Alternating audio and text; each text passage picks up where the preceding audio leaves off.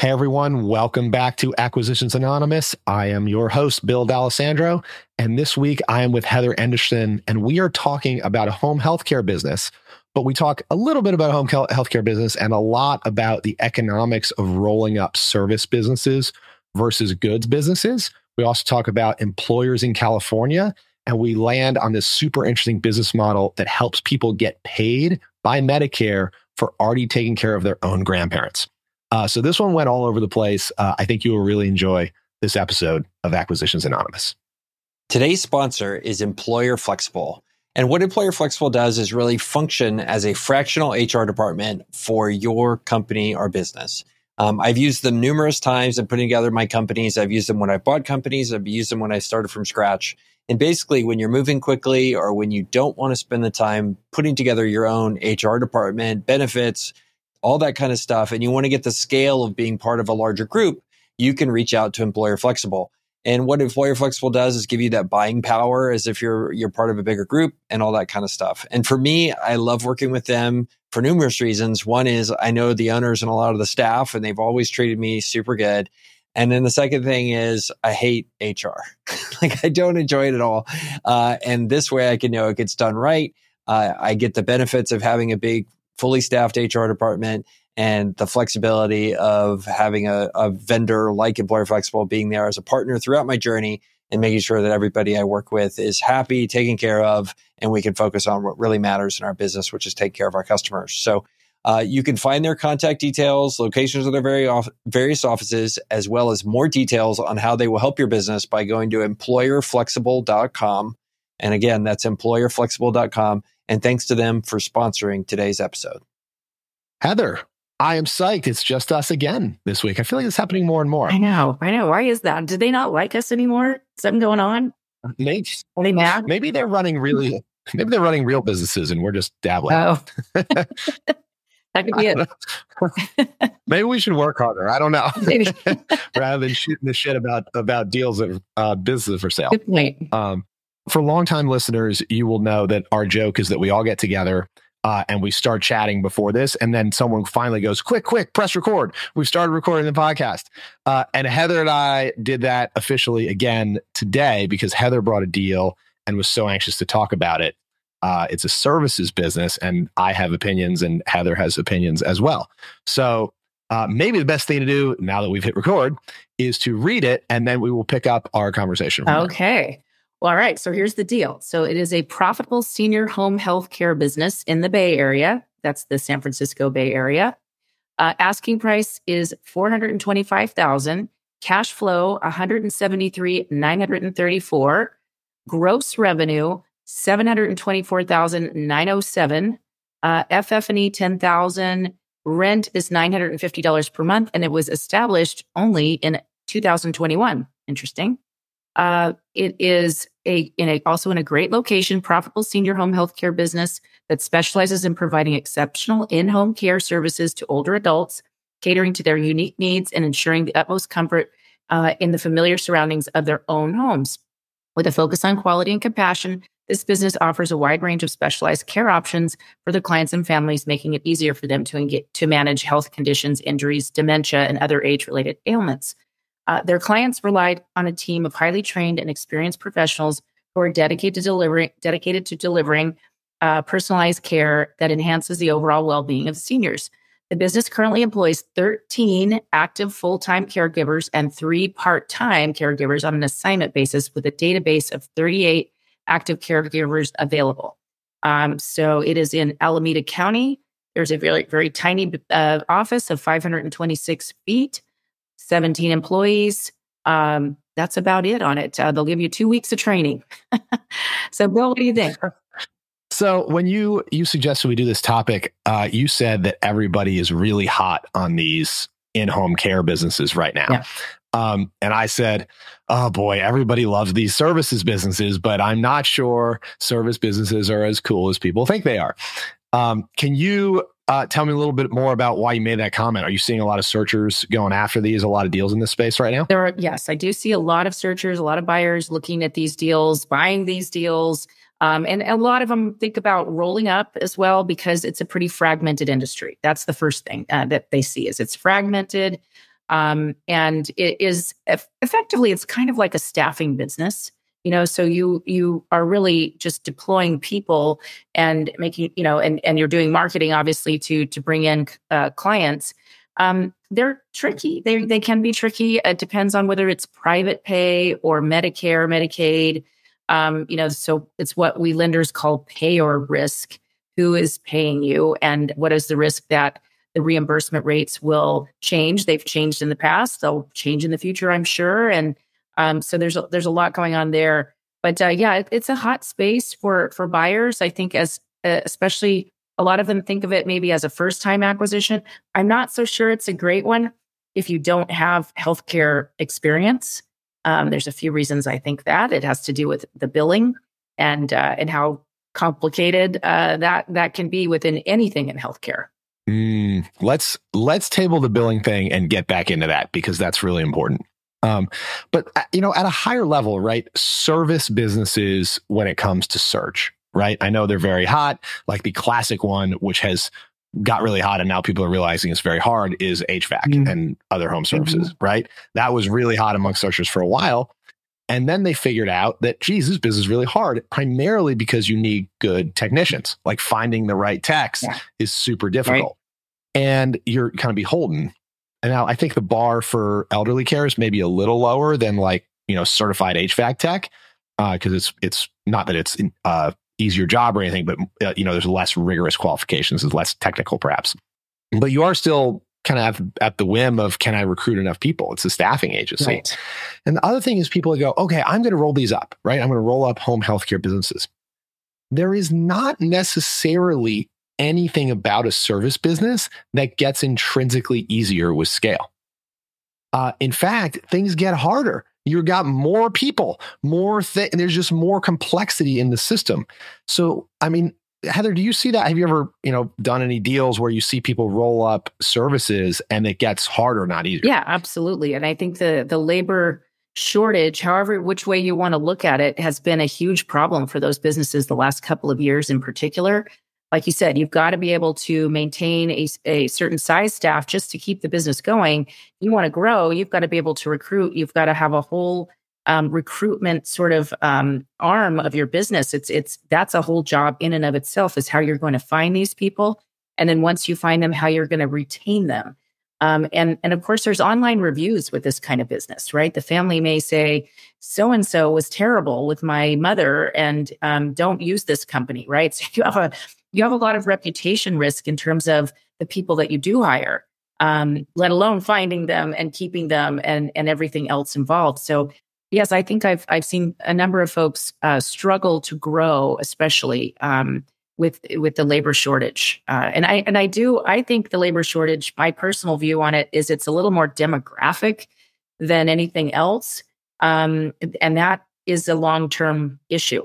I think that is not something that resolves with an economic cycle.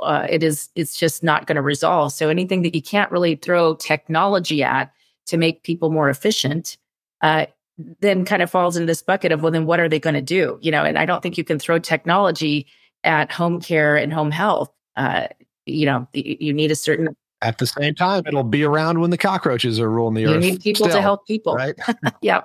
But the reason rolling these up and scaling services businesses is so attractive, and the reason private equity has loved these types of businesses forever, is because of two really unique things about services businesses, which is that there is no CapEx, effectively, right? You don't have to buy more machines or more trucks or whatever for most services businesses. You just scale by hiring people. So there's no CapEx, and there's also no inventory. So there's really no working capital either. There might be some receivables, but for the most part, it's not like an inventory-based business, a manufacturing business, any other kind of goods-based business where you have CapEx to scale often and working capital needs to scale, where it's way less capital efficient. Services businesses can be really capital efficient if you're scaling them up. But the flip side is what we just talked about, is because you can't just call and buy more inventory, you've got to actually recruit more human beings and train them and everything.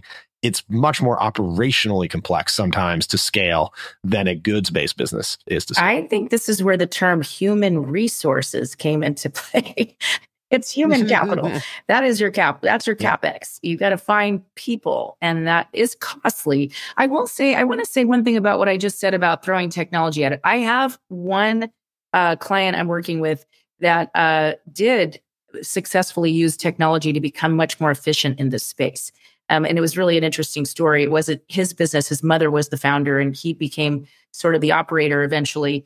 And being younger and more technologically adept, created some really great software solutions for the logistics side of it, for the management side of it.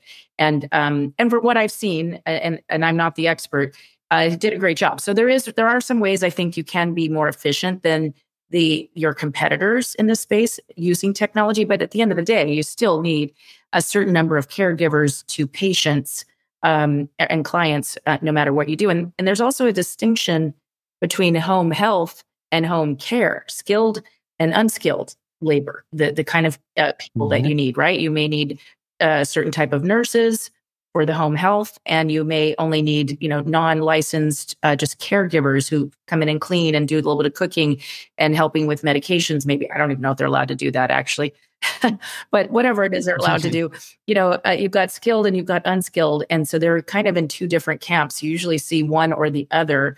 And the more you're going into the skilled, the more you're really in healthcare. Home care, maybe not so much, but you're kind of adjacent to it. Home health, you really are in healthcare. You need nurses. Gosh, have you heard about the nurse shortage? There is one. It's a big one. Yep. Yeah. And so, you're competing with the hospitals and everybody else for those nurses. That's not easy. So that would be something to understand about this business. Are they hiring skilled or unskilled labor? Right. And of course, there are pros and cons, right? If it's skilled labor, you probably bill them out significantly higher, right? But at the same time, you have a worker shortage. On the flip side, if it's unskilled labor, you probably it's easier to find people, but they're also probably a less stable workforce, probably more churn, and you can't bill them out as high. So there's pros and cons to both, but you really want to understand what you're getting into in buying a business like this. Right. And any kind of elderly care business, and there are many others besides just this, they kind of want to have the whole cycle of care available. So you start someone at home health or home care, that maybe doesn't need a nurse just yet, but eventually they might, or you're going to lose that client if you don't have home health.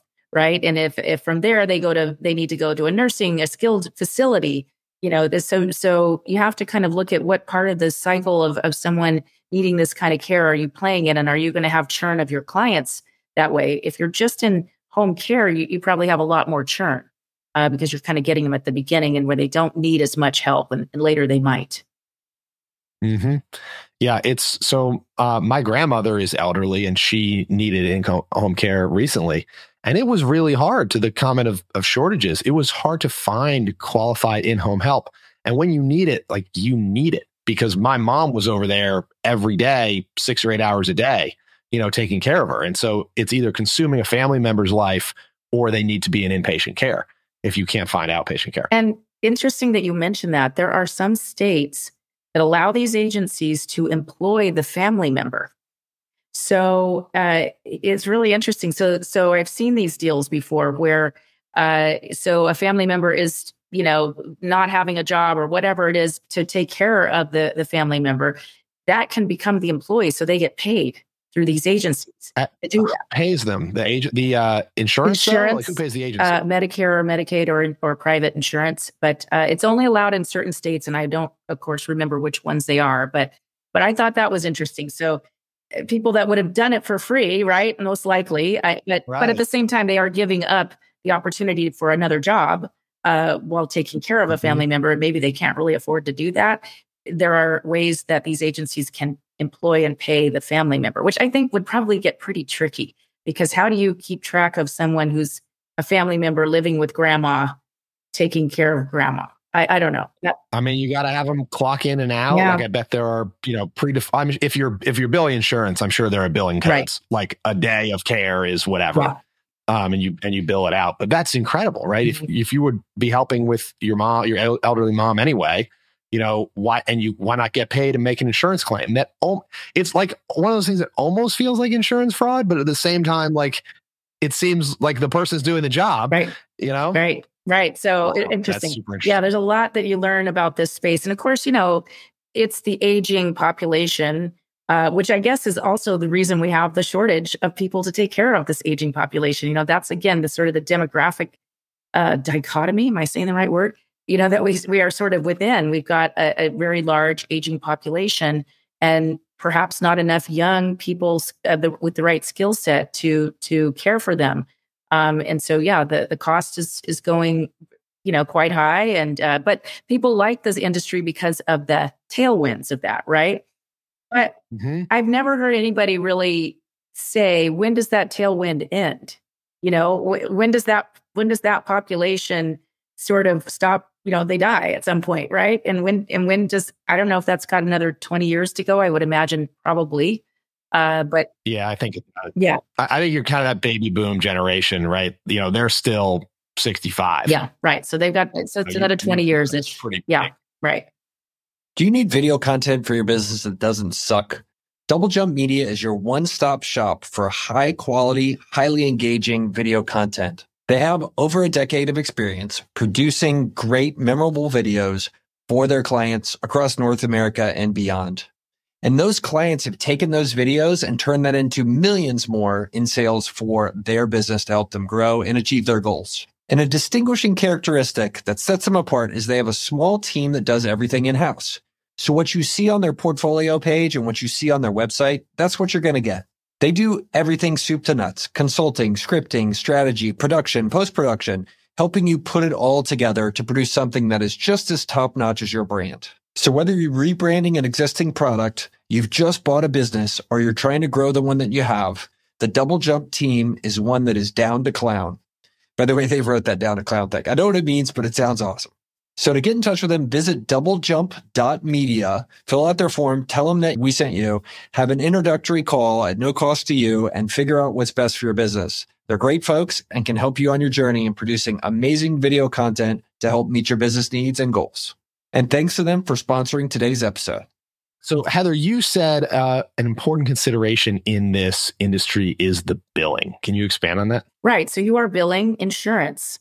That is extremely complicated. And if you don't do it right, you don't get paid. You can also get thrown out of a network if you're, not following all their rules, not just with the billing, but, the services, everything. You have to stay within regulations and rules that are set up for you. And it's like anything. I'm an SBA lender. I wouldn't expect anybody who doesn't do what I do to understand what some of these rules are, where to even find them, and why we interpret them the way we do. Sometimes I have just as an aside, sometimes a client will say, well, I want to read the SOP. And I shake my head like, no, you really don't.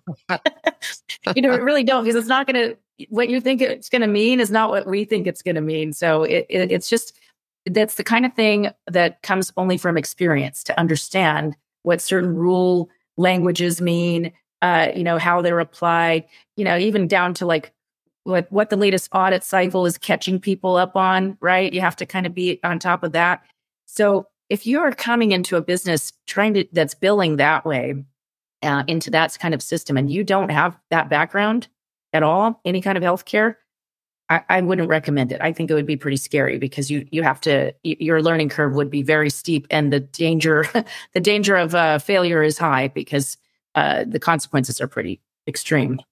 So that being said, though, there is an entire industry that is medical billing, right? Like, you can outsource, and you probably damn well should outsource your billing if you're in the home healthcare industry, right? For exactly the reason you just described. Yeah, exactly. So you have a cost to that, right? That's a vendor that you need, but just like any vendor, it's a critical vendor. So who is your vendor going to be?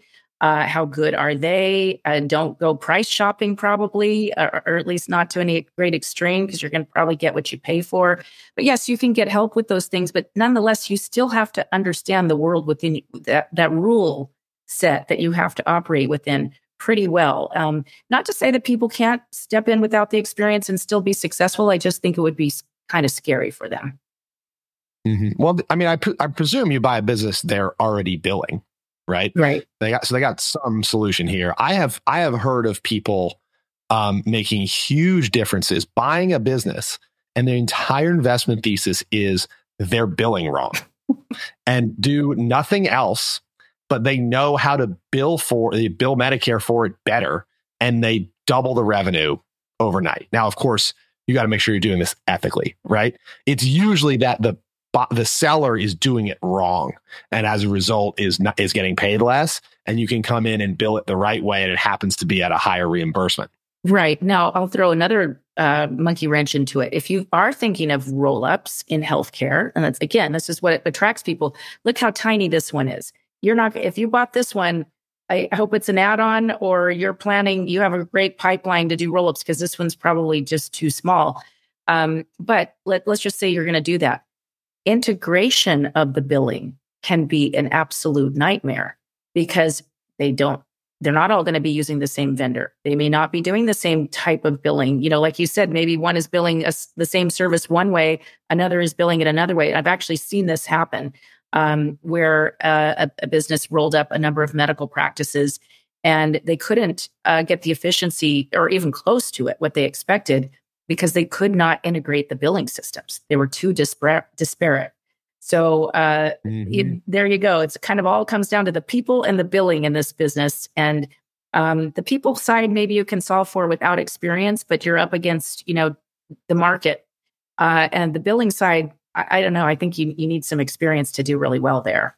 I think a lot of times we cover businesses on this podcast, and we sort of joke, like, how many people are between you and driving a truck, right? Like, how many people got to call out before the owner is driving the truck? And in this business, that's one of my first questions. Right. How many people between me and changing an adult diaper? That is something that I really want to know. That is very different than driving a truck, isn't it? Yeah. Yeah. Right. I mean, there's one people like, oh, I don't want to drive a truck, but that is not what I do. So I really want to know, is there a manager in place? It does say in the description of this business, they have a stable of 38 providers that they can call on. But at the same time, what that is sort of telling you is that none of them are full-time, and you probably got to call 10 of them to find someone who has hours, and then they probably flake out, and you got to put a new person in place. So you might go, oh, this is great. They've got this huge stable of contractors. There is a reason they have a huge stable of contractors, right? It's because they're all flaky. So you really would need to understand in diligence, first of all, there's probably like 6 of them that are your bread and butter, that are effectively full-time and always want the hours. And there's probably 30 of them that are basically useless. Yeah. Right. That's exactly the problem. There it is right there. And it's the logistics of just scheduling all that. What kind of systems, what kind of software are you using? How good is your relationship with all of those folks? How flaky are they? You won't know until you're in the chair on that one. So absolutely not an easy business to run as an owner. And you're right. If you might have to go out and take care of somebody, at some point, because you can't get anybody else to do it. And we're talking about people here. They need help when they need help. Can't wait. Yeah. This is what we were talking about before we started recording, which is like, this sounds like a very hard business to me. I talk about buyer business fit all the time in the podcast. To me, this sounds very hard. I don't like people. I like widgets, machines. I like the quantities. I like things that scale, right? But like, the more you scale this, the more people you have, the more people you have, the higher chances, to your point, one of them screws up and something goes really bad, or you get sued by somebody you terminated, or 2 of them have a fight with each other, or 2 of them have a romance with each other, or the more people, more problems, right? It's kind of my mantra. And, and not just this business, but all services business, it's a people business. But some entrepreneurs love people, and they're great with it, and they make tons of money, because if you can solve the people problem, services businesses are great. One other thing I learned about these businesses, I was talking to an expert. I have a number of different QoE providers, and I try to match them up, that I try to match them up with my clients based on, the type of deal. And so there is one that specializes in healthcare. So I always bring him in on anything healthcare related. And he pointed out to me that when you're looking at these businesses, there are A and B and C markets. And in his mind, the A markets are the places where there's already been a lot of consolidation of this home health and home care. So they're owned by conglomerates, or they're owned by hospital systems, or they're owned by nonprofits in the community. If you buy a small home health in one of those markets, he said it's fine, but you're never going to compete, and you're never really going to have that opportunity to grow because they've already gobbled up the big accounts, if you will.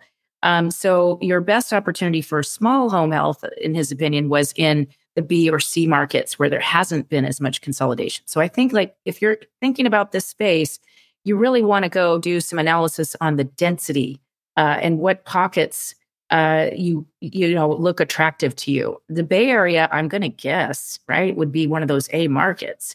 Maybe it's not. I have no idea. I'm totally guessing, but I think that's one of the things to consider. And I think it's something that I think searchers often forget. You might have a thesis and you might have an industry, and that's all great. Check, check, check. But if you buy it in the wrong market where there's not room to grow, it's all for naught. You're going to stay small. Yeah, because a lot of searcher businesses are, at the end of the day, local businesses. Right. Like this one is, right? Yeah. It's not like you're buying an e-commerce business and the geography doesn't matter. The geography really matters to your competitive set, to the demand in your market, to your pricing power, all these things. The cost of your wages of the people you have to hire. I mean, you can't hire people in Idaho to provide care in California. It just doesn't work. You're hiring Californians. Oh, and by the way, guess what? Now you're hiring Californians. Good luck with that. The compliance, I mean, unbelievable. I'm a Californian. I think it's great here, but no, it's. Have you, Heather, you have a new business and you are about to start hiring people. Are they going to be in California? I know. I've already gone through this. I'm not sure about that yet. I would like them to be local, at least initially, but you're right. There's a lot of considerations there that I got to think about. Sure. Tell me when you start trying to jump through those hoops. I will. We'll have a special episode about Heather in California hiring. Okay, so let me tell you a story about employing someone in California. So we have a stellar candidate for a role. We interviewed her. She's awesome. We want to hire her. Then we find out she lives in California. And we're going to have to not hire her because we can't support the overhead and miscellaneous costs that are required by the state. And I'll give you an example of what that means.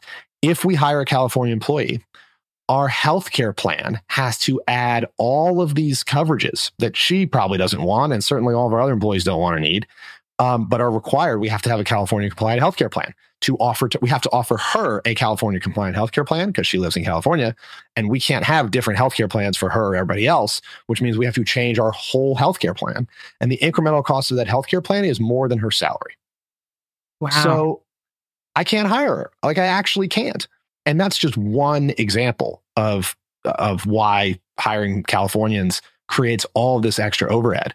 So you need to be a company that deals with Californians or that doesn't. And people that live in states think that laws don't have consequences. They're like, oh yeah, we want all more of this free stuff. We'll stick it to the companies. Well, you know what the companies say? I guess we're not hiring Californians then.